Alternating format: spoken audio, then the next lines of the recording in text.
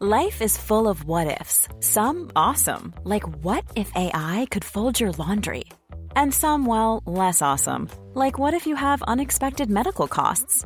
United Healthcare can help get you covered with Health Protector Guard fixed indemnity insurance plans. They supplement your primary plan to help you manage out-of-pocket costs. No deductibles, no enrollment periods, and especially no more what-ifs. Visit uh1.com to find the Health Protector Guard plan for you.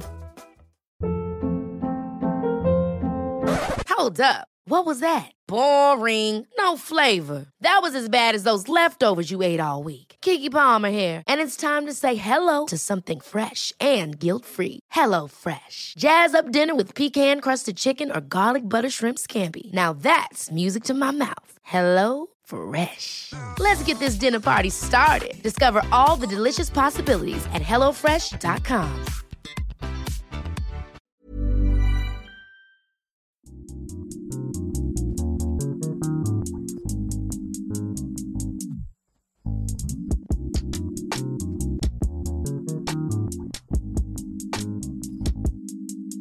Welcome back to Beth's Bookshelf, the podcast of conversations with creative writers. Here we discuss creative routines, book recommendations, writing processes, and some other social topics like feminism. Today's episode is a really exciting one because I have Michael Grant with me to talk about his own process with novel writing, and we'll be chatting about his newest trilogy, Frontlines. Michael is an American author of young adult fiction. He has written over 150 books, many of them co-written with his wife. He also wrote the very popular Gone series. His newest trilogy, Frontlines, reimagines World War II and places women beside men in the battle. The second instalment of the trilogy, Silver Stars, reunites GIs Rio, Frangie and Rainey and explores themes such as race and feminism.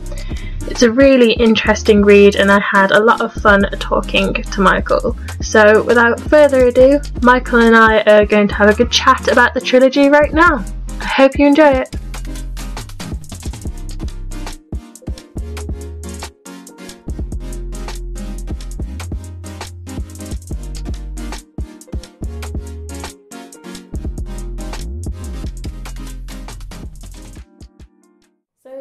For listeners who are yet to read Frontlines, could you provide an overview of the trilogy? Yeah, it's basically the American experience of World War II in the European theater, which, as I'm sure you know, is rather shorter than the British experience of war. And we don't like to show up too early. Came fashionably late to the party. But it follows her basically from shortly after Pearl Harbor, a few months after Pearl Harbor, to all the way through the end of the war. So book one runs from the girls learning their job, and from going from their homes, talking about their motivations, why they got into, why they volunteered, through training and through Northern Africa, where we were at the Battle of Kasserine Pass. And book two, we do Sicily and Italy. Book three is from D-Day through the liberation of the camps and a little bit of aftermath. And essentially, it's what I was after was to get a new look at World War II.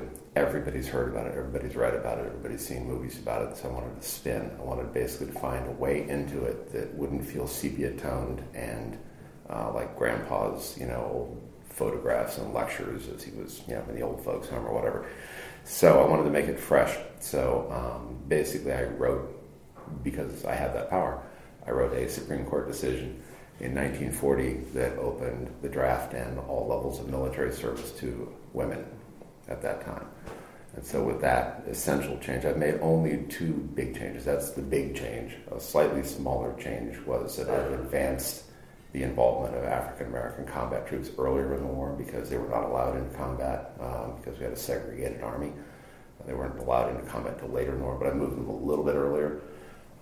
For story purposes. But aside from that, I've tried really hard to be as accurate as I could about every single detail.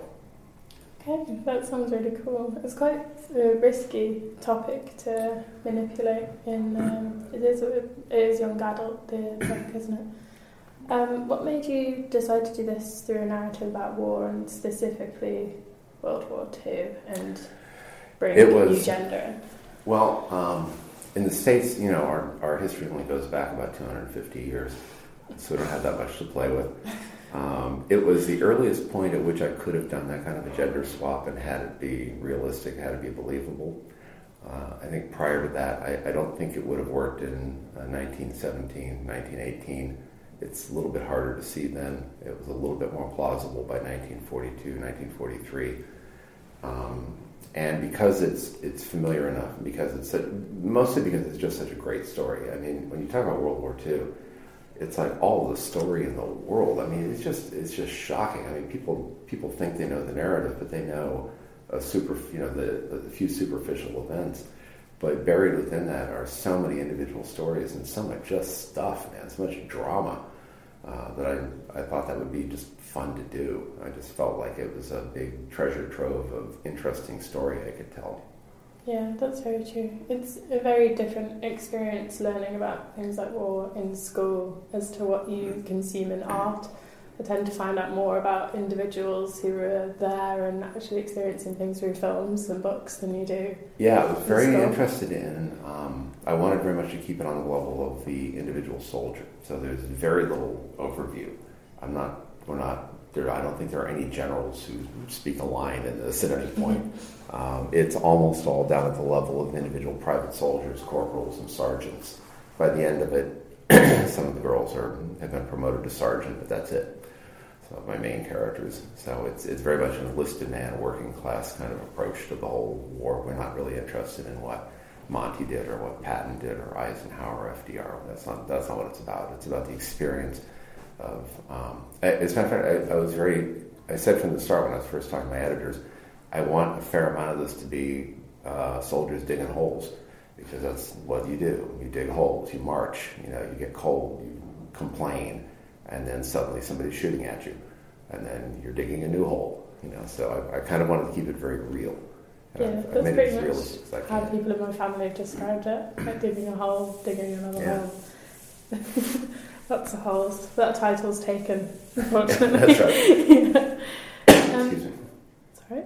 Was writing about gender reversal in your narrative a way to sort of prompt your audience to think about their own narratives and, as we were just saying, like what they've learned in history and stuff, thinking about what could have been? Yeah, precisely. It's a way to put a new spin on it, to make it not seem quite as old and quite as in the past, and make people look at it from a different point of view. And it's interesting. I've got male readers who are saying that they had the same experience, that by seeing it through the eyes of women characters, that they had a different view of it and understood it differently than they had in the past. I don't think it would have didn't change the outcome. Obviously, spoiler alert, we're still going to win by the end of the book. But I think by putting it into unexpected characters, you put a different view on, a different spin on it. People have an opportunity to kind of step outside their expectations and see something that they think is familiar become less familiar and therefore more interesting, I hope. Yeah. It's strange because there are texts, previous texts that have experimented with different aspects of war and stuff, but they're more in your face, like that Amazon show, is it called Man in the High Castle or something? Yeah. That's changing something very, very dramatic about it, whereas you're changing something seemingly simple like gender inclusive, and it would possibly completely... And it gave me a chance to talk about race in a different way also, particularly race in the United States because we had the odd and inexcusable situation of going to war against a white supremacist Nazi power with a segregated army from a white supremacist country at that point. So we were, to call it hypocrisy, as it doesn't begin to touch it. Of course, other countries are doing the same. You'll notice that an awful lot of the fighting done by Free French troops were North African troops, were Berbers and Arabs. A lot of the fighting done by the Brits, by your people, were Indians and people from the colonies. So it wasn't always, we have this image in our head of white Tommies and brave white Free French and brave white Americans. A hell of a lot of people of color were in that war, doing a lot of dying for a lot of white empires. So Yeah, I found out quite recently that we have an awful lot of Fijians in our army as well, which I didn't know because they're underrepresented in text normally. They tend, when they would hold parades, to pull those units out. Yeah. So do you think, personally, if your text had to have been true, that things would be significantly a lot different now, had women be allowed to fight in combat? Yeah, I think that if you can use the analogy of race, for example, after the war, there had been, despite efforts to keep black troops out of combat, you had a fair number of black troops who'd been in combat, and it's a hell of a lot harder to intimidate somebody who just came back from a war. And I think that the cause of feminism would have been advanced significantly after the war. We, at least in the States, tried to push women back in a box. Basically, they'd been working in factories, they'd been, taking care of families on their own, they'd been dealing with 3 years of war and absent males. And after the war, we immediately said, well, put on a dress and, get back to it, get back to cooking. And I think that would have been a heck of a lot harder if you had a whole bunch of female combat vets. Yeah, that would have been. That's an interesting point, actually. Regarding your characters, we have Rio, Frangie, yeah, and Rainey. Mm-hmm. How did these characters come to be, who they are and the roles they play? Well, I knew that they start off in my head kind of as what do I need, right? So I knew that I wanted a central character who was a combat soldier, a hardcore combat soldier. I also wanted to see it from the medic's point of view, and I wanted somebody in intelligence, because that gave me a bit more pull back distance. So the people, in the thick of it, the combat soldier, Rio, and the medic, Frangie, are not people I can use as characters to kind of take a step back and get a broader perspective on stuff, whereas somebody in intelligence is. So I knew that, and I knew also that I wanted a black character, and I was like, can she be the spy? No, because it would have been somewhat conspicuous, I think. And walking around in Nazi-occupied Italy or France. So I kind of played around with the different possibilities, and I realized also that the advantage of using a Jewish character like Rainey was that at that point, the Americans, at least, the American people, had virtually no understanding of what was going on in Nazi Germany, of anti-Semitism and of racial oppression there. But American Jews were starting to become hip to it. They were starting to not get letters from relatives that they used to hear from in Poland and Russia. And so the American Jews were kind of more aware of what was going on.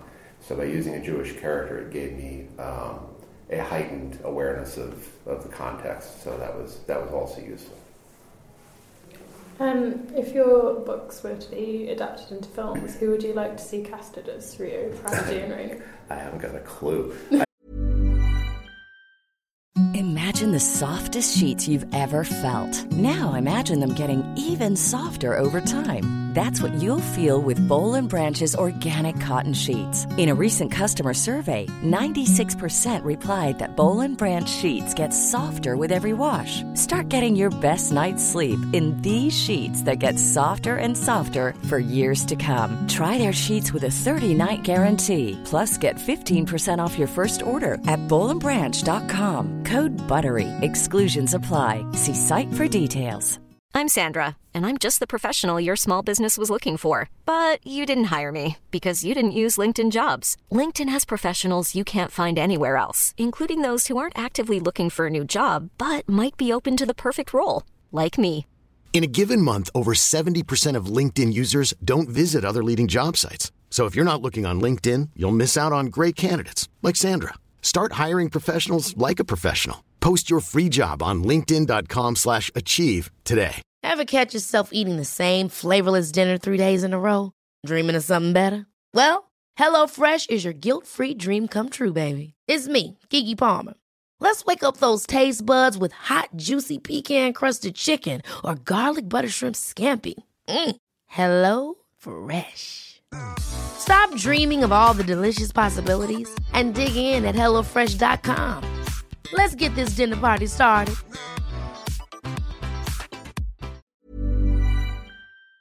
I don't know. Every time somebody asks me this, I go, I don't really know any actors. It's like, I don't know, Jennifer Lawrence, sure. That's an actress. That's literally, that's pretty much where I am with actors and actresses. I know a name. Emma Stone, sure. What is she, 30? But okay, fine. That would be such a strange war film with those two. That's what I want. I want Viola Davis, I want Emma Stone, and I want Jennifer Lawrence. We're good. We're done. I love Viola Davis. I'm so happy she has an Oscar.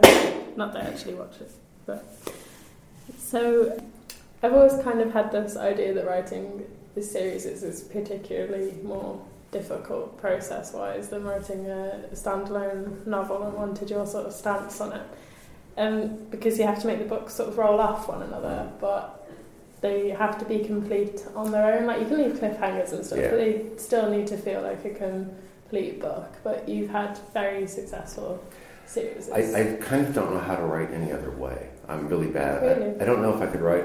I mean, I have written single titles. I wrote one with my wife called Eve and Adam. Yeah, Eve and Adam. And that was fine. And I've done earlier stuff way back in the day. But I tend not to think that way. I tend to think in terms of series and in terms of that being easier. I write big. And I guess it's, like some artists do beautiful miniatures. Some do a portrait. And some people do murals. I do murals. I write big, long stories involving lots of stuff. I have big casts. It all is kind of at this big level. I have multiple points of view. That's just the way I like to write, typically. So I'm not what you call a literary writer. I don't really want to spend 300 pages just examining one character in their life. I'm usually interested in story and in plot. And a lot of times it just takes up a fair amount of time. So the Gone series was 6 books, and Frontlines is 3. It was a struggle getting Frontlines into 3. I probably could have used a 4th, but it basically worked. I think it worked. I was concerned, though. Is there anything that you ended up, like, so you have a plot line for the first book, when it was coming towards the end of it, was there anything particularly dramatic you had to change because you were like, but then I can't move into the second book? No, the only thing that was a little bit of a pain in the butt is I was trying to hit as many high points as I could. And the Battle of Anzio is in Italy is a classic disaster of bad leadership and bad generalship, but it conflicted time-wise with basically D-Day. I couldn't have, not that they happened at the same time, but that realistically the amount of time it would take me to get my characters from Anzio into the UK, trained, stick them on boats and head them toward Normandy, it just didn't work out time-wise. So that was the only thing I felt like, I've got to skip that. And I played at other times slightly with timelines, not much. Sometimes it was to avoid looking as though I was poaching on some particular individual's story. So I didn't want to steal somebody else's life. I wanted to make new lives for each of my new people. But honestly, so far I've been caught on 2 points of history. One being that I made a reference at one point to boot camp, and a reviewer pointed out to me, and it was just a single reference, I think, and the reviewer pointed out that's the Marine Corps, not the Army. The Army's basic training. I went, damn. And so then, and the other day was, it's a totally throwaway scene where a character is sitting in a restaurant in New York, and John Wayne, the actor from the 40s, 50s, 60s, the Duke, came by, and his tagline was calling people Pilgrim, and he calls her Pilgrim, and then somebody goes, not till 1962, dude. And I'm like, damn, that's that one too. But on everything else, I'm trying really, I've researched to the point where I went down to Las Vegas and I went to a firing range and fired the weapons so that I would know how they felt, the trigger pull, the muzzle flash, and everything else. I've tried really hard to get everything right. I'm sure I've screwed up more things, but I've tried really hard to get it right, as much as I can as not a historian. This is the first war-based series that I'm going to read, so I might not notice. perhaps not. So, what message do you hope your readers of Frontlines to take? I don't know. I tend not to think much in terms of lessons, because lessons assumes that I know what I'm talking about and I'm delivering the truth to you. I would rather lay it out like a buffet and go, here's what I know. you figure it out. Fair enough. I don't hand down, I'm not the voice of God. I'm just some guy making up a story, and whatever you come away with, so much, that's up to you as a reader, what you come away with. So when you write, do you focus on what's going to be a good story and how you want to represent, and do you think more about how you want the plot and how the characters to be rather than what the reader will want? Yeah, well, you can't think too much about the reader because you don't know what they want. Because you can't please everyone. No, there are two people in a room and one hate your books and one loves them. 9 times out of 10 when you're trying to do that, it's like driving but looking only in your rear view mirror and never out the front. Well, you can't just look at what came before. So if you're trying to analyze markets, you go, well, what sold 3 years ago was such and such. Well, what's going to sell 2 years from now? What are people going to want to read, down in the future? So in part, there's always a 1-year gap between when you finish a manuscript and when the book comes out. Yeah. And a year earlier than that is typically when I might start thinking serious about writing the book. So I'm sitting here 2 years out from the future trying to guess not what somebody's going to enjoy in 2017, but what they're going to enjoy in 2019. So that's just a gut call at that point, and you do your best to do that, But really, in this case, Frontlines was very much just me thinking, I feel like writing this, and I'm usually more calculated than that. I usually think in terms of markets and all that kind of stuff, but this time it was just, I really feel like writing this. This is what I want to do. So I did it and figured if it works, it works, and if it doesn't, it doesn't. Too bad. That's quite a good way to go about it, I think. Sort of leaping into... Well, I think it's like anything else. If you're in fashion, for example, you might look at the past in order to gain some inspiration, but you're trying to guess, what somebody wants 2-3 years from now, and not even what they want, but what you want to offer them, what you got, what you can bring to it. If you're an artist at all, you're trying to create something that's original and different. That's cool.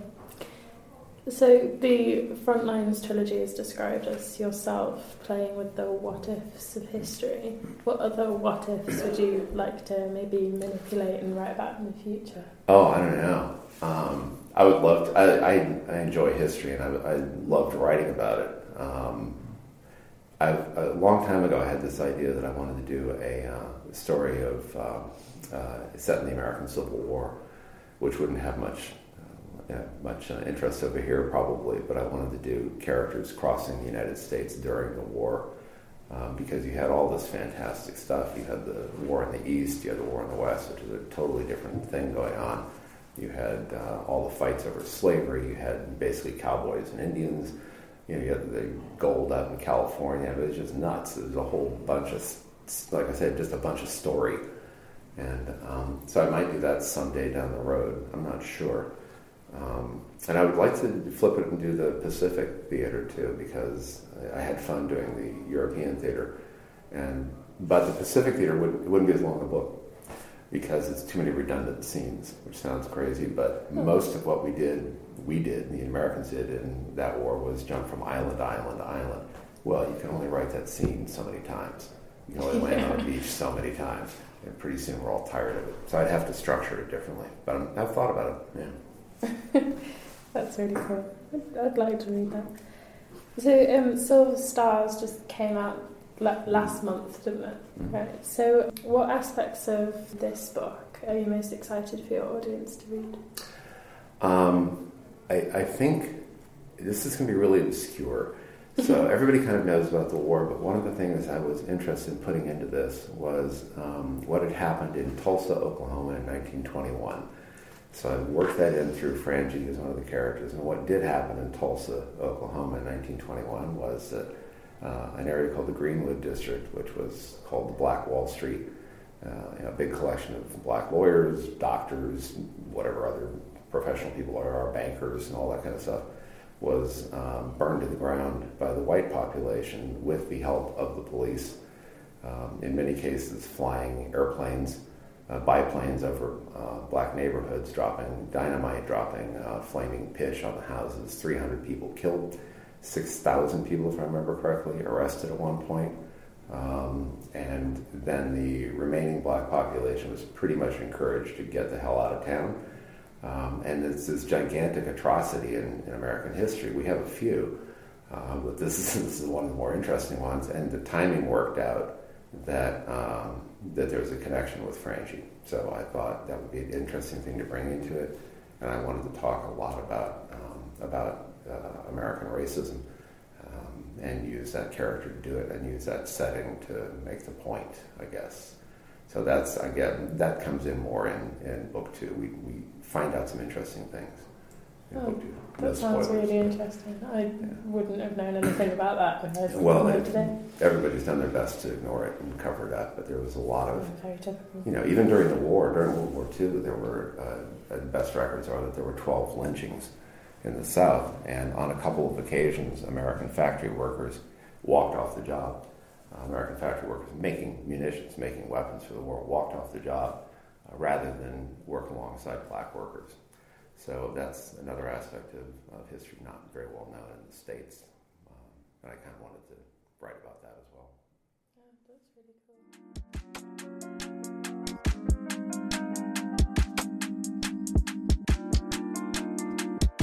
That's all for today's episode of Beth's Bookshelf. I hope you enjoyed this conversation about Frontlines with Michael Grant. It was great chatting to him.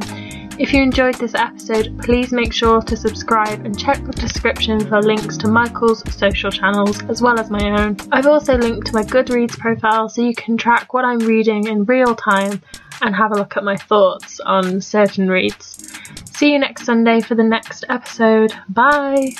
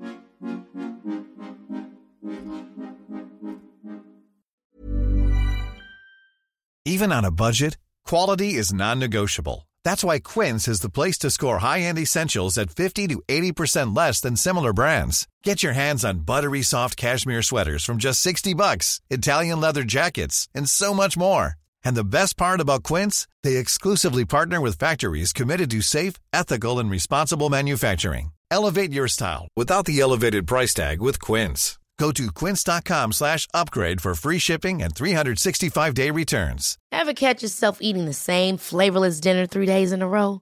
Dreaming of something better? Well, HelloFresh is your guilt-free dream come true, baby. It's me, Keke Palmer.